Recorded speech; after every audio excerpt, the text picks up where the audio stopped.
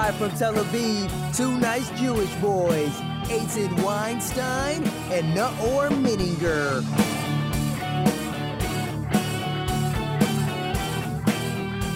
Hi, Eitan. Hello, Naor. What's up? So, on November 8th, 2016, Donald J. Trump was elected the 45th President of the United States of America, in case you didn't know. I'm just filling you in. So I've heard. Yeah. So reactions around the world were polarized, they were varied. But here in Israel, many people perceived it as, they rejoiced in a sense, and they perceived it as a redemption from 8 years of what they saw as a sickened relationship with the United States and then President Barack Obama. Trump's campaign promises about moving the embassy from Tel Aviv to Jerusalem and reversing the Iran deal turned from hopes to expectations. And now we're 30 days into his presidency, a little over 30 days. And just less than a week ago, Bibi, Prime Minister of Israel, Benjamin Netanyahu, was there. Historic visit. So here with us today to talk about this is Oren Nahari, the head of the foreign desk at Walla News, and an author of several best-selling books, including World History Atlas, A Chronology of the Human Race. Hello, Oren. Hi, Oren. Hello. How but are you? also really famous in Israel for being News One, Channel One's correspondent. Yes, in my fading youth and also midlife up until a month and a half ago, so I'm still fairly new at Walla News, but doing the same old thing, meaning foreign news editor and commentator. Congratulations for the transition. Thanks. So how would you say his first 30 days went in one word? Hectic. And expected? Yes, but not that much. I mean, first of all, we don't have to tell our listeners and that, I mean, every day something else explodes. The campaign continues. Mm-hmm. I mean, he's continuing to ride the campaign trail against his perceived real or imaginary foes, the liberal elite, media, courts, intelligence agencies, and who else? And he learned it and continuing to do this. He's traveling now, actually, and doing almost the campaign-style rallies. I mean, he was just in Florida at Boeing, and yes, he does, Yeah. and of course, Closer to the mic, in the please. Twitter and in the Twitter and in rallies and everywhere else. And again, it's something that he learned and do it quite well in the footsteps of President Putin of Russia, Erdogan of Turkey, several others. And you could also say, and some people say it, like Prime Minister Netanyahu in Israel, doing the same thing, meaning keep the base alive. Mm-hmm. Don't let it fade. Keep the base up in flames against the old elites, those who are against them, those who keep them down. And of course, the media always hated everywhere in the world and feared and have tremendous power in the thoughts, at least of some. So yes, this campaign continues, and it's not a bad strategy. It works. just saying. So you need hatred to keep the flame? Basically, that's the rule? No, you don't necessarily need hatred, although it works, of course. You need an enemy. You need, if I may quote my bigger and better, an enemy of the people. Not my enemy, your enemy. You're the simple man, the simple Joe who tries to bring bread home. That Joe who worked in Ford or wherever, and his livelihood was taken by them. The globalization, the Chinese, the Mexicans. Which is exactly what he said about the media as well. He said the media is not my enemy, it's the American people's enemy. Exactly. Yeah. And if it's the enemy of the people, and the president, almost by definition, is the voice of the nation, the voice of the people, then yes, they are his, but not the enemy of the people. That's more important. So yes, you keep the base in flames because, after all, nobody, not Trump, not anybody else, can keep up all the promises that he made. Nobody can bring back And he made some 5.3 promises. million manufacturing jobs back to the United States. Nike will not be made again in the United States with all the taxes and all the and everything else that he wants to put it. You can bring back several thousand manufacturing jobs in cars and in other places, but people will not be making T-shirts and Nike shoes and whatever in the United States, because the worker in the United States will make what, $20-30 an hour, and the worker in China will make $20 or $30 a day, and in Malaysia and Bangladesh $20 or $30 a week. That's economy 101. So let's talk a little bit about his promises regarding Israel, because he made some promises about the campaign, and we mentioned them already.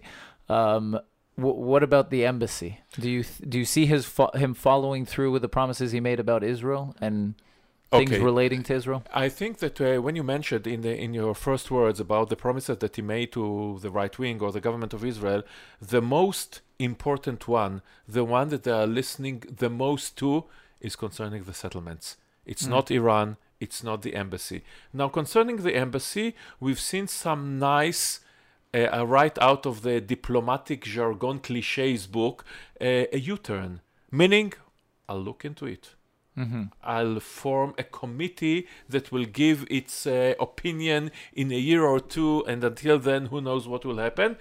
We do not see it, as we didn't see it during the first days of the presidency of President Bush, the father, and even the son. He promised as well? Yes, of course he did. And Colin Powell made the same promise, and people made the same promise. Reagan made the same promise, and the embassy is still in Tel Aviv. If you remember, then a couple of weeks ago, he met with King Abdullah of Jordan, and right after that meeting came the notion that the embassy is not coming this week to Jerusalem. Maybe in the future I'll have to look into it. I'll have to check it. I'll have to listen to what people are saying, because King Abdullah of Jordan and other, I presume, I wasn't in the meeting, told him this will inflame the entire Middle East. You want us. You want the so-called the Sunni regimes, the moderate Sunni regimes, Jordan, Egypt, Saudi Arabia, not Saudi Arabia, that regime. But anyhow, you need us with you against ISIS. Do not inflame our people by moving the embassy to Al Quds, because we will not be able to control them. You have to decide. You have to prioritize, and this is the priority. So what about the settlements, the promises he made about the settlements? Okay, now, again, there are several things, several promises. Let's continue with Iran, with your permission, and then we'll go. Yeah. Okay, Iran deal. President Trump cannot undo the Iran deal. The Iran deal was made with the Security Council of the United Nations. Of course, it was done by meditating between the P+1, meaning the 5 permanent members of the United Nations Security Council, United States, Russia, France, Britain, and China, and Germany. They negotiated with Iran. They received some result, whether you like it or not, and with that they went to the United Nations and made it into a United Nations decision. President Trump, what he can do is take the United States out of it. This will be the worst of all results, because on the one hand, it will not have no effect at all on Iran, because what brought Iran to the table was not the U.S. sanctions. The U.S. didn't have any commerce with Iran to begin with. They had a commercial relationship with Russia, with China, with the European Union, and what brought them to their knees was taken out of SWIFT, the banking mechanism, who is controlled by the EU. That brought them to their knees. But couldn't he declare war on Iran? He could. Why would he? With what pretext? Well, they are a terror state. I see. And you do believe that the United States will be happy. The mothers and fathers of all those who listen to us will be happy that their sons and daughters will volunteer. This is the United States. They have to volunteer Yes. to go to a third war in a Muslim country with no pretext whatsoever, because Iran doesn't attack the United States. Iran doesn't have at the moment nuclear weapon. They do not do anything. And if you want to go to war against any country sponsoring terror, you have to begin, let's say, with Saudi Arabia or Syria. There But, are I many mean, others. if we're So just to finish the point is, if you take the United States out of it, it will not affect the deal whatsoever, and Iran can use it as a pretext so that they will go out, will renegade on their promises and start their running towards an atom bomb, a nuclear weapon. and then end up with the bad side of both sides. Exactly. But if we're talking about wars, I mean, Republican presidents go to wars. If we're talking practically, No, it's not true. Democratic presidents go to war. World War I, Wilson, Democrat. World War II, that's far- Roosevelt, Democrat. Vietnam, Kennedy, Yeah. and then Johnson, Democrats. But that's a long time ago. If we're talking about But recent these, years, these are the serious wars. yeah, absolutely. But if we're talking about the past 20, 25 years, the So Gulf we are War, talking- the Iraq War, Afghanistan. Okay. Now, the first Gulf War, the first Iraq War, was a huge success by President Bush the Elder, with a coalition of the entire world, from Russia to Syria. The entire Arab world and Muslim world were against Saddam Hussein. It was a short war. It was practically without any combat losses, and then after 3 days he didn't topple the regime, and they went home with the result wanted, meaning Kuwait liberated. I will not say democratic Kuwait, because I cannot laugh that hard. The Sabah family, the great democratic family. Never mind. After 9/11, President Bush invaded Afghanistan with the huge consent of every American and other countries, because they had to retaliate against the Taliban and Al-Qaeda state that was formed in Afghanistan. And then in 2003, the major geostrategic huge mistake. I'm starting to sound like Trump myself, with all those exclamation marks. Yes, sad. That will be the next word. Anyhow, this was a total disaster. The invasion of Iraq.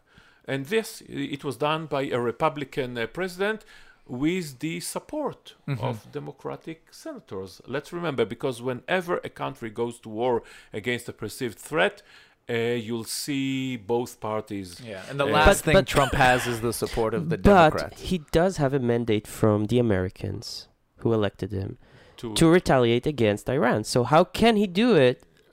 But Iran didn't strike a first blow. Iran at the moment are sitting very quietly, and they are abiding by the deal, as everybody says, including the United Nations nuclear arms. So why is Bibi so scared of them? Okay, that's a different matter. Let's say we take it at face value without any conspiracy theories, because after all, Iran and Hezbollah are the strategic threat on Israel, because Iran is a superpower. And it is under the Ayatollahs, and they say that it is their obligation in the future, or not their obligation, but they want Israeli wiped out of the map. And when you combine a at least a regional superpower with 80 million people, with science, with technology, with money, and good brains, and when you combine it with the ability to achieve nuclear weapons and the Hezbollah on our northern borders, this is the strategic threat towards Israel, not ISIS, not Al-Qaeda, not Syria. This is the threat, and Bibi is scared of the threat. The point is, what do you do against that threat? And again, as you said, Trump has the mandate and Bibi has the mandate. There are voices in Israel, including almost the entire, as far as I know, chiefs of staff and generals in the army and the people in the intelligence, saying that the Iran arms deal or Iran nuclear deal is not as good as President Obama tried to paint it, but on the other hand, it's not that catastrophic as Bibi and Trump paint it. I mean, it gives, first of all, 10 years, and the supervision of the UN should stay forever. and all the options on the table should stay forever as all the options on the table. So maybe not the Iraq and Afghanistan war, but if we're looking at the Gulf War and how it started, and could possibly maybe Bibi have more grounds, not more grounds, but maybe be more likely to start something in Iran than pulling in the United States? Because now he when Obama was president, he was very wary of starting anything because there was already friction in the relationship. Mm-hmm. Now with Trump being more supportive and calling this meeting historic and promising about the embassy and the settlements and all this, he's got this great friend. Maybe he'll say, okay. So let's say that you're the prime minister of Israel. You throw your country to a war against the Shiites of the world and their country of 80 million people and huge army and all the threats because you rely on the mood of President Trump. That's your collateral. Yes, with that you go to a war that will last for decades. That's not how I would act. And if you remember history, that phrase that sent shivers down my spine, America first, because this was the slogan of the people in the late 30s and early 40s, Charles Lindbergh and Henry Ford and others, who say United States should never go to war in Europe. It is not our business. The only people who will try to drag us there are them, the Jews. They want us against their Hitler because we prefer, of course, Hitler to Stalin, and maybe some of us prefer Hitler to Roosevelt as well, those people who were isolationist. But the only people who will drag us to war are the Jews. There are people who say in the United States that the Jews dragged Bush Jr., to Iraq, all the people who are with him, the neocons, Crystal and Pearl, the elder, etc., they are Jews, and they dragged him to destroy Iraq, the enemy of Israel. God forbid that the United States will be dragged to a war in the Middle East against an Islamic country, and anyone can have the pretext to say that the Jews started a war and they dragged the United States to that war, and our people are getting killed, and we have terror bombs and terror threats, and maybe we have terror attacks in the United States because of the Jews. Not to mention that will inflame the anti-Semitism that is rampant already. I'm not saying it's a good option. I'm wondering if you think it's more plausible. No, I don't think so. No? I don't think that... I think that if Netanyahu would have wanted to do that, he would have done that, let's say, in 2009, 10, 11, when the threat was there and there was no deal. And you could say that the time is ripe, we have to stop it now. Mm-hmm. But today, the numbers, as far as I know, say that Israel cannot destroy the Iranian nuclear plan, because most of it is 80 or 90 feet of concrete in the middle of the mountain in Purdue and other places. Israel cannot do anything against that, short of nuclear arms, or and cyber then nobody will do that. And I don't see it. I don't see it happening. That's depressing. this whole discussion about Iran. So what can he do then? It's depressing because you want a war with Iran now? No, but I do feel that Iran is a threat. Yes. It is a big threat on us. Iran is I totally agree, and it will have to be contained, and hopefully it will be contained by the United States of America, and the United States of America sees Iran as an American problem and not as a Jewish problem and not as the Israeli problem, and this is the good news. Yeah. Now, if Iran is contained by the United States and the other countries, fine. But again, it is bigger on Israel than to try to deal with Iran alone, as I see it. It can be. I can bring you another variations. Trump, as we all know, is a real estate developer. Yes. We all remember the famous Monopoly game. Yes. Always lost in that game. Okay, so I can see a future where he and Vladimir Vladimirovich Putin sit on the big table and they are playing with the countries. They are playing with the hotels and the streets. You'll have that, I'll have this. Okay, you have Syria, I'll have Ukraine. what do you give me in Israel? Let's see what develops. Israel will not be a player in this monopoly. It will be a pawn on this monopoly. We're like Beersheba on the Israeli version of monopoly, more or less. Maybe Tel Aviv. We're like Go. Whenever anybody lands on it, they have to pay money. Or they go straight to jail. There are many options. And the settlements. That's what everybody in Israel was so happy about when Trump said, now, the famous quote, it was funny the way he said it. But basically, what he said in his way, and Trump has a special way with words and sentences and the English grammar, etc. 1 state, 2 states, whatever you decide is fine with me. It is what everybody says. You, the Israelis, and you, the Palestinians, have to reach a deal, and if the deal is acceptable to you both from your own free will, plus here and there some tipping of arms, etc., etc., it's fine with us. 1 state, okay. 2 states, fantastic. But he does care less about the settlements than previous presidents, no? Yes, he doesn't say that the settlements are an obstacle to peace. He didn't say it. On the other hand, he more than hinted, he said it, that building outside the settlements and building so much, he doesn't like it either. Yeah. He says, okay, I agree with the Prime Minister Netanyahu. He didn't say it, I translated as saying this is not the core issue. There are core issues, returnees, Jerusalem, the borders, practical military control of the area, but the settlements is one more issue in the list of issues. So how do you see the visit of Prime Minister Netanyahu there? Do you see it as a success? Yes, I see it as a success, but I see Just it close as a to success. the mic, please. I see it as a success from another point. There is, whenever you say something, there are the words and there is the music. Yeah. Now, President Obama said all the options are on the table concerning Iran, and President Trump said the exact sentence, all the options are on the table concerning Iran. The music does the difference.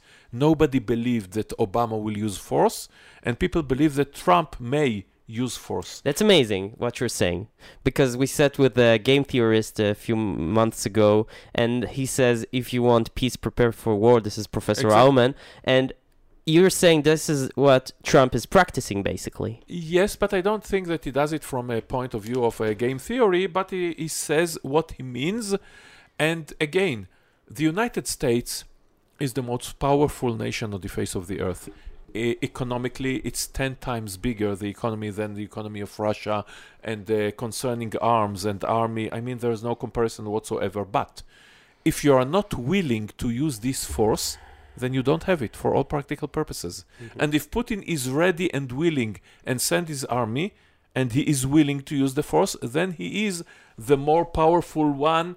Again, not theoretically, but I mean practically in the field. Now, Trump, Obama said, and he meant it, I'm sure, he's a friend of Israel, he's backing Israel, he gave Israel intelligence and arms and support and whatever.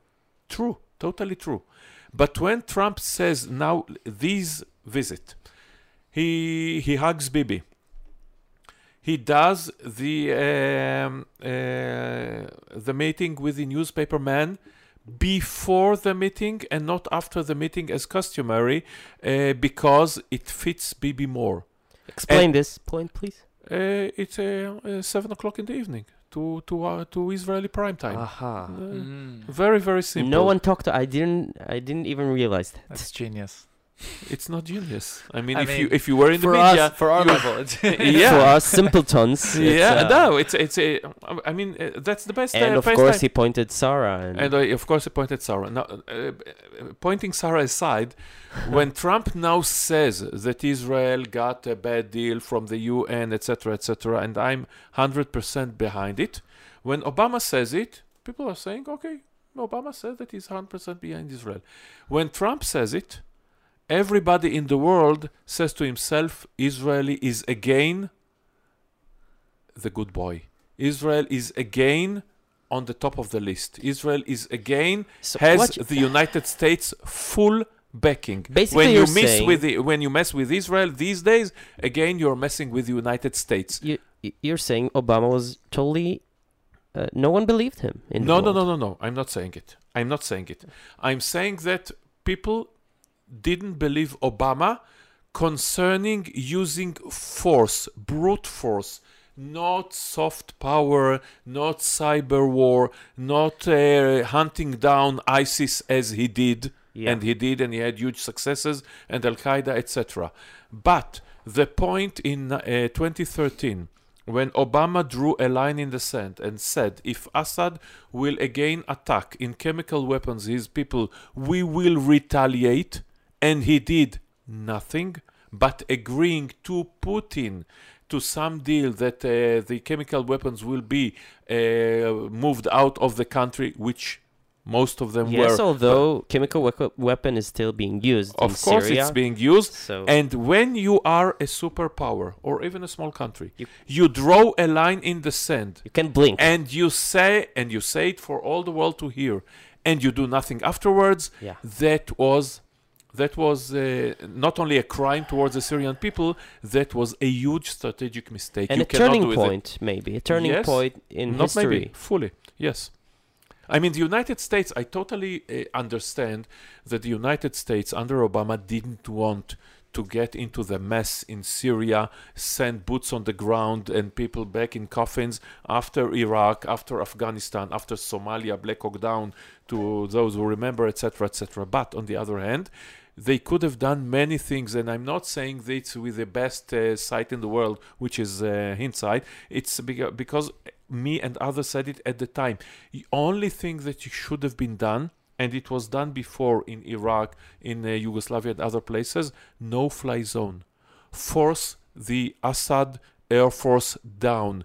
Do not let them bomb citizens. That's it. Yeah. That's it. You can do it easily without any losses at all, and then the war would have been ended in 2012. He could also annihilate Assad's forces from the air. Like, he could do that. Yes, but for that you need again a pretext. You cannot invade a country. You can. I mean, the United States did it several times. Russia does it. Many countries do it. If you invade Syria or destroy the forces, you have to explain why. And if you do it, A little genocide is not enough. this is not a good explanation. It can be the result, though, but it doesn't have to be, the first phase of the game. Yes, but if you do interfere in Syria, and you have to remember that it was right after Libya and Egypt and Tunisia, so interference didn't seem the best of all policies for the United States. Yeah. But if you train forces, the moderate Free Syria Army, then go ahead and give them weapons.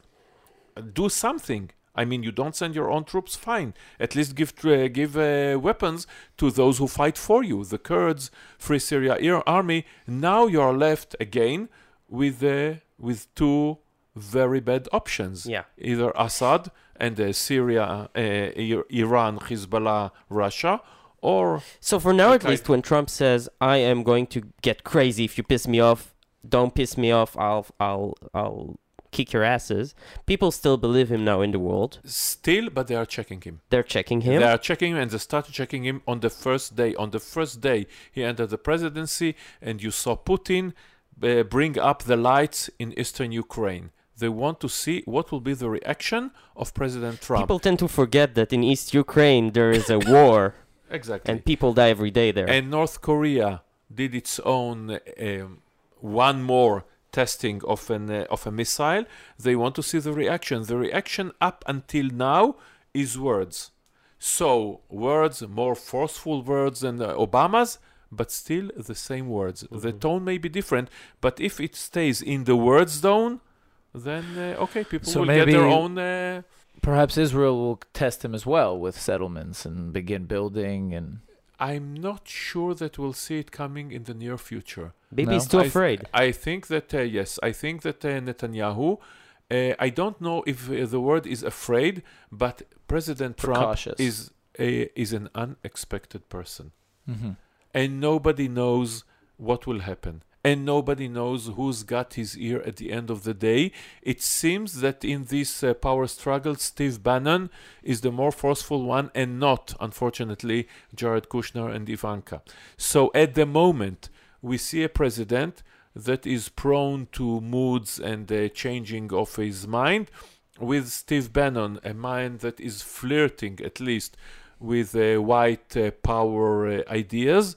And they are the ones who are calling the shots. So this is not a time to do any rush moves. And I think that if we learned something from Prime Minister Netanyahu, that he is very cautious. Yeah. He is not prone to do big things if he and there is something to be said for that, of course.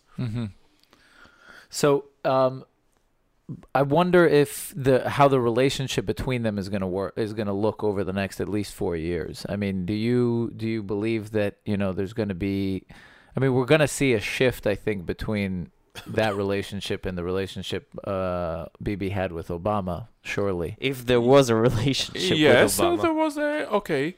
We'll see a shift in relationship, but President Trump got his hands full with all sorts of things, and I think that most of what he will try to do will be in the domestic scene, not in the international scene. And in the international scene, although Israel is an important country, and we are an important country in the region, etc., we've got there is a saying that he punches above his weight. I mean, a small guy, but he throws a huge punch. Israel is one of those countries, like North Korea, if you will, that are very small and perhaps remote, but got effect on the events in the world. So there'll be other people dealing with us. It'll be Rex Tillerson. It'll be, today we've learned, McMaster. It'll be, of course, General Mattis, Defense Secretary, etc., etc., and from time to time, Trump. I don't see that with all the other things happening, that Trump will wake up in the morning and go to sleep at night thinking only about Netanyahu and Israel. So how do you see those other relationships looking like between also Friedman, David Friedman, the new ambassador? He hasn't been confirmed yet. Okay.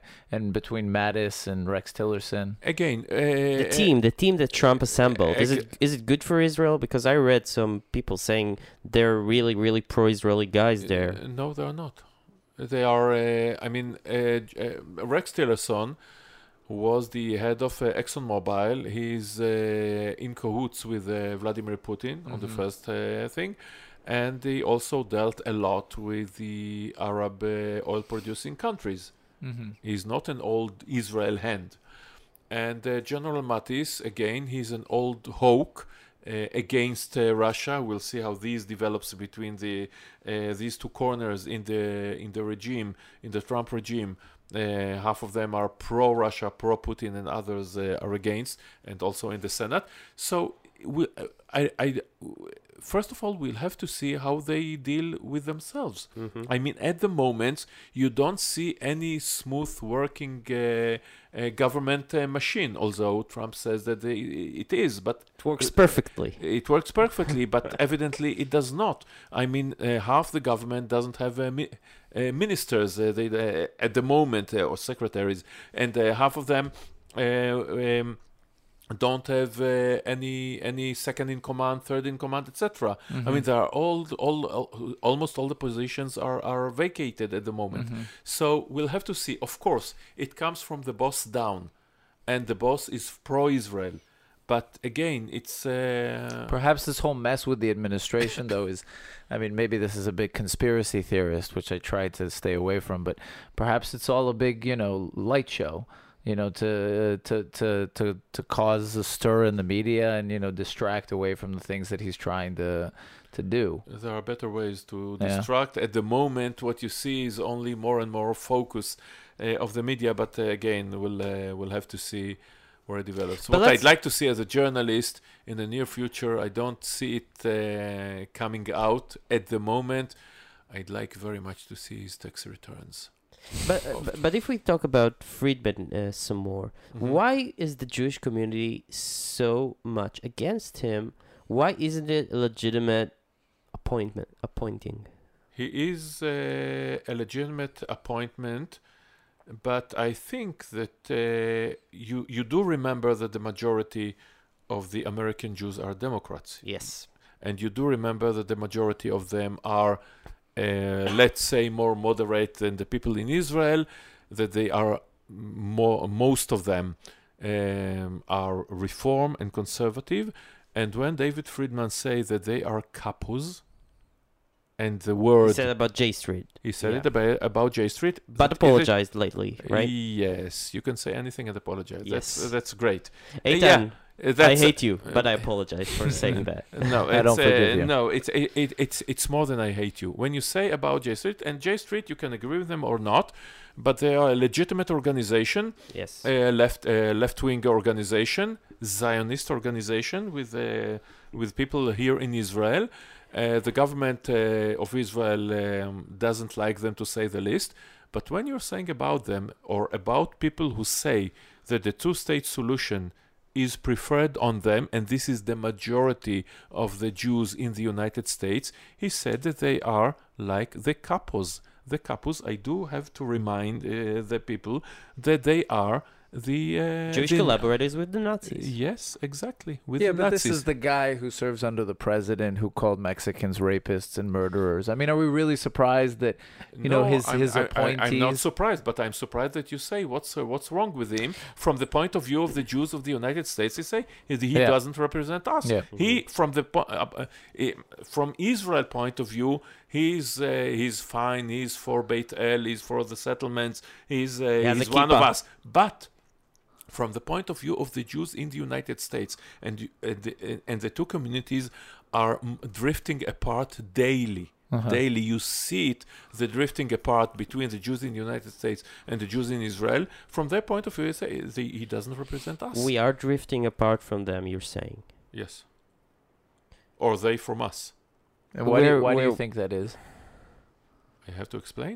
Okay. If we talk about the history of the Jews in the United States, most of them are descendants from the big immigration wave coming out of Tsarist Russia between 1882 and 1924, the closure of Ellis Island. 2.5 million Jews went out of Russia at the time, Ashkenazi Jews. Most of them came to the United States. Exactly 1%, 25,000 came to Israel. Now, the Jews in the United States, and again, there are so many, and with varied views. But if we're talking about the reform movement, if we're talking about the conservative movement, they are followers of Avraham Yeshua Heschel and Soloveitchik and others, people who are not known, not to mention taught in Israel. They are talking about Tikkun Olam, who in Israel talks about Tikkun Olam. They see What is it? great pride of the people who marched with Martin Luther King in the 60s and went down to Mississippi. If you remember the movie based on a true event, Mississippi Burning, Yes. where three leaders went out to check the black community that they were able to vote, and they were murdered. There was one black guy and two Jewish guys who went there. So they are, if they look on their heroes will be, some of them will be our heroes, Mark Zuckerberg, for example, but there'll be Bob Dylan. It'll be Philip Roth. It'll be Saul Bellow. It'll be other people, Steven Spielberg and others, whom we like on Independence Day. But on the most of the year, no, they're not so much. In their political views, most of them, the huge majority, are Democrats.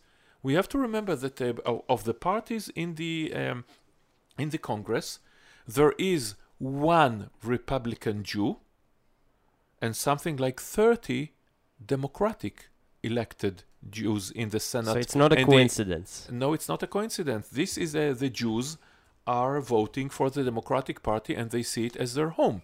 Some of them are living, and they are not easy with the BDS, not BDS, the black movement, Black Lives Matter. They see some anti-Semitic notes there, but they see many more anti-Semitic notes around the president. Not from the president himself, but around the president. Which brings us to the latest controversy over the anti-Semitic incidents in the United States.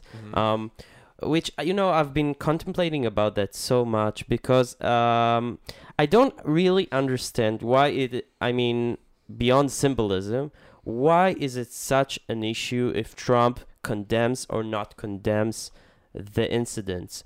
I mean, even if he condemned them now, this won't stop people from being anti-Semitic and hating Jews in the United States. So why is it so important for Trump to say these words?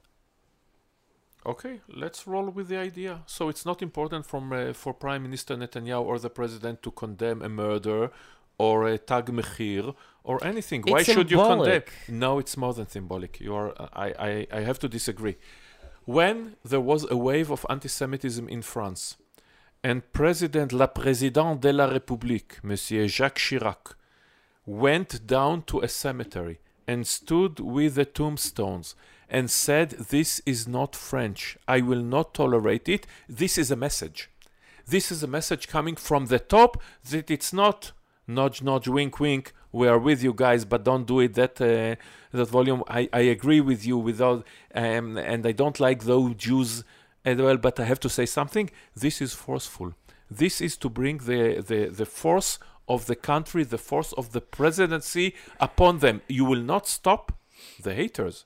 You will not stop them thinking their thoughts. Exactly. Absolutely. Yes, but everybody from the FBI to the police to anybody else will see that this is not tolerated. It's not to be pushed.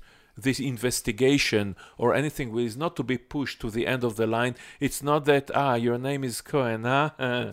It's not. It is to be, they are as Americans and anybody else, and the country will fight against it. It was done in Europe, and when it was done in France, when it was done by the president and the prime minister, everybody in France understood the full message. So yes, it seems to me, from my little point of view here in Israel, that it's very convenient to discuss whether or not Trump condemns it, and alternatively, and prevent yourself from discussing the real issue here, which is maybe the American Jewry is living in a very anti-Semitic country, and now stuff are getting out of the bottle, which has always been in the bottle, but it was there, and they maybe didn't see it.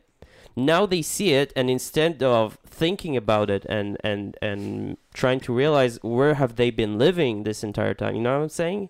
Yes. And they focusing on whether or not Trump. This is very convenient, you know. Okay, so let's go again to history. If, let's say, in 1925, you would have asked people, Jews around the world, there's going to be in 20 years, less than 20 years, there's going to be a Holocaust. In which country it will be done? Many of them, maybe even the majority, would have said the United States. Really? In the 20s, the Ku Klux Klan had something like 20 million members. Henry Ford published the International Jew and financed the Protocols of the Elders of Zion. Father Koechlin was the most listened to radio show in America. It was totally anti-Semitic. The ADL was formed after a lynch was made in Leo Frank, was accused of raping a Christian girl, etc., etc. So America was at that time anti-Semitic, and there was an effective numerous clauses, etc. From the 50s, even 60s, up until now, it was the heyday, if you will, of American Jews. Even before, I mean, the community flourished, and more than that, in banking, in Hollywood, in every field or form, from nuclear physics to what have you. And now all the ghosts that were buried because it's not politically correct, and you cannot say anything against the Mexicans and against the blacks and against the Jews, all the ghosts were up because Trump and the campaign Yes. brought them out. Not necessarily Trump himself, although he had some very, very unfortunate, and from my point of view, not as a commentator, but as a citizen, I shrank when I heard against the Mexicans as a whole and against other communities as a whole.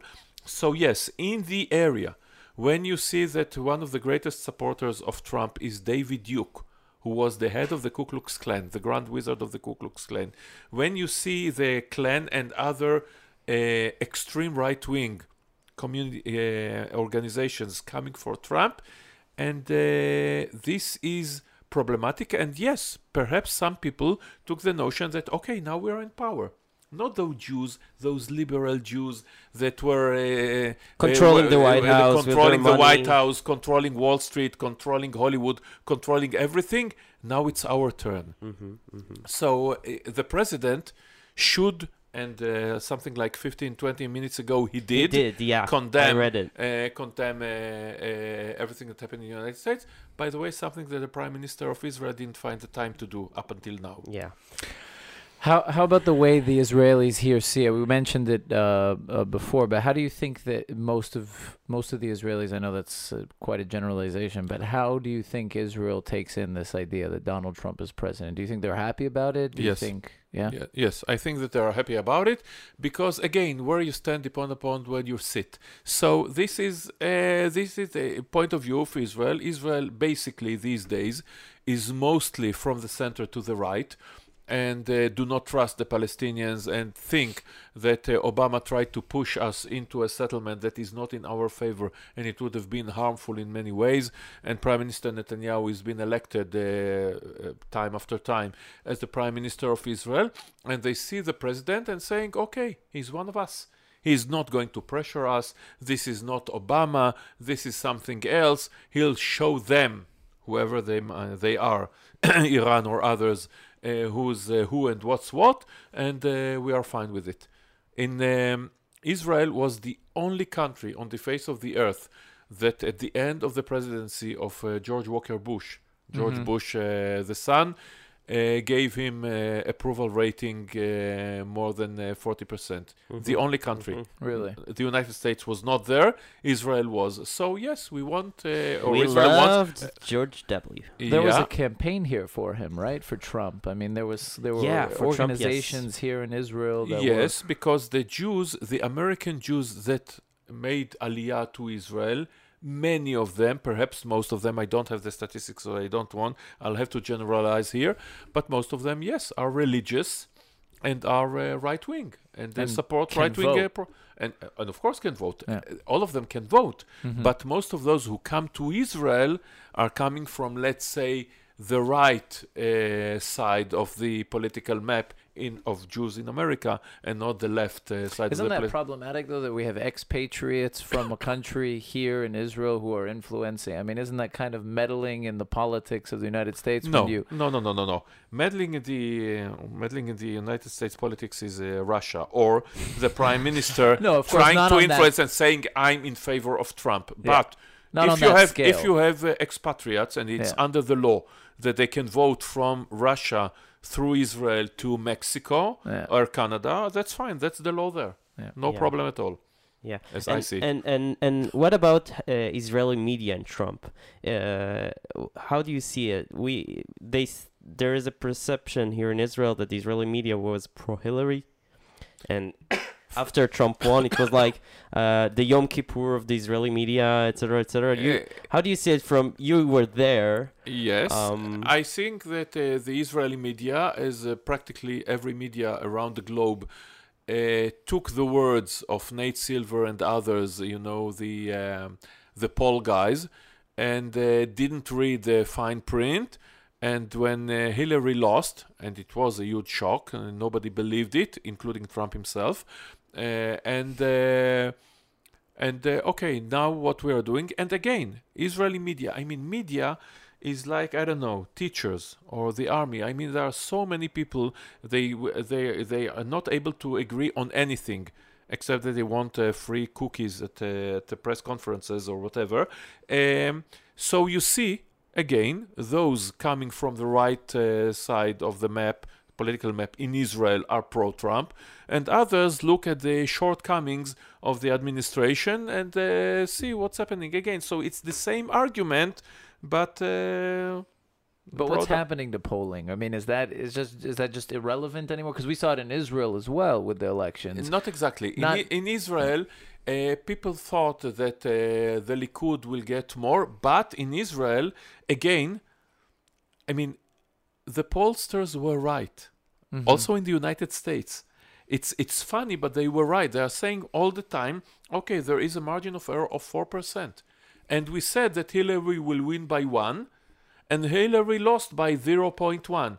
So actually, we were more on target than the last time when we said that Obama will win by 4 and he won by 1. So there but of course, there Obama won, so whether he won by 4 or by 1, it's less relevant than Hillary winning by 1 or losing by 0.1. I remember looking at polls in the New York Times before the election, and it wasn't by 1 or by, it was, they had this percentage thing going on, and whether or not the way they represented it was, 85% the day before the election, the New York Times, 85% chance Hillary Clinton's going to win.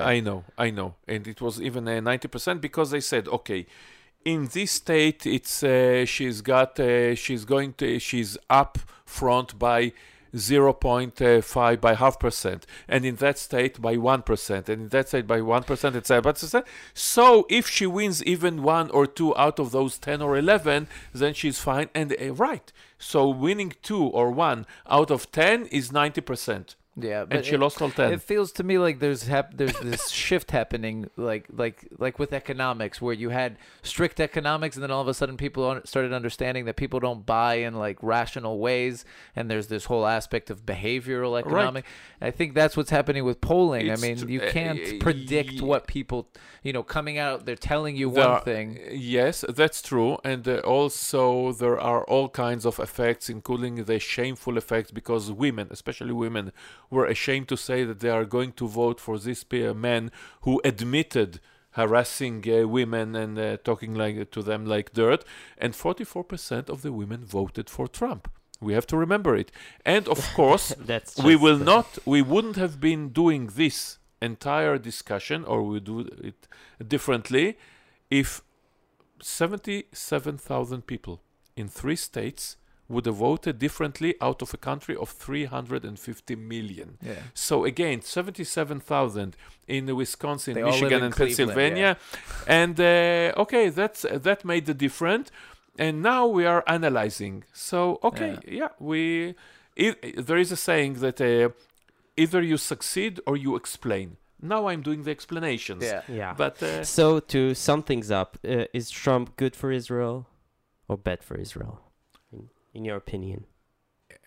It's a little bit simplistic. It depends on your view what's good for Israel. If you think that one country, that the settlements are good for Israel, then Trump is your man. If you think that you are for a 2-state solution, either now or in the future, distant future, near future, then he's not your man. But Trump is not the issue. If we're talking settlements, if we're talking with us and the Palestinians, it's our choices. Exactly. Yeah. It's not Trump. It's not Marine Le Pen. It's not Samantha May. It's not Vladimir Putin. It's not Geert Wilders. After all, we have to decide, first of all, what are our borders? Where is the future of the state of Israel? Whom our neighbors are going to be? What will be the rights of the people inside Israel? And from then on, we go to Putin, Trump, Xi Jinping, whoever, and ask for the get support. things done. Yes. Okay, so before we wrap things up, few announcements, few things to say. First of all, we're on iTunes, so you're invited to listen to us on iTunes. We have a website, which is www.2njb.com. Thank you. Always in a southern and accent. we're cooperating with the Jewish Journal of Greater Los Angeles. Indeed, we are. And we are soon starting a partnership with Secret Tel Aviv. Yeah, here which in is, Israel, which is a Facebook group. You guys should check it out. Secret Tel Aviv, great recommendations for all sorts of things. It's a Facebook group of 140,000 people, mainly Olim, who go there and very discuss. secret. 140,000. It's a huge secret, but it's a group of close friends. Yeah. Oren, it was such a pleasure. Thank you so much for coming. Thank it you. was really Thank eye-opening, and we enjoyed it. Thanks. Thank you very much. Eitan, Thank you. see you next week. Hopefully not. Bye. Bye.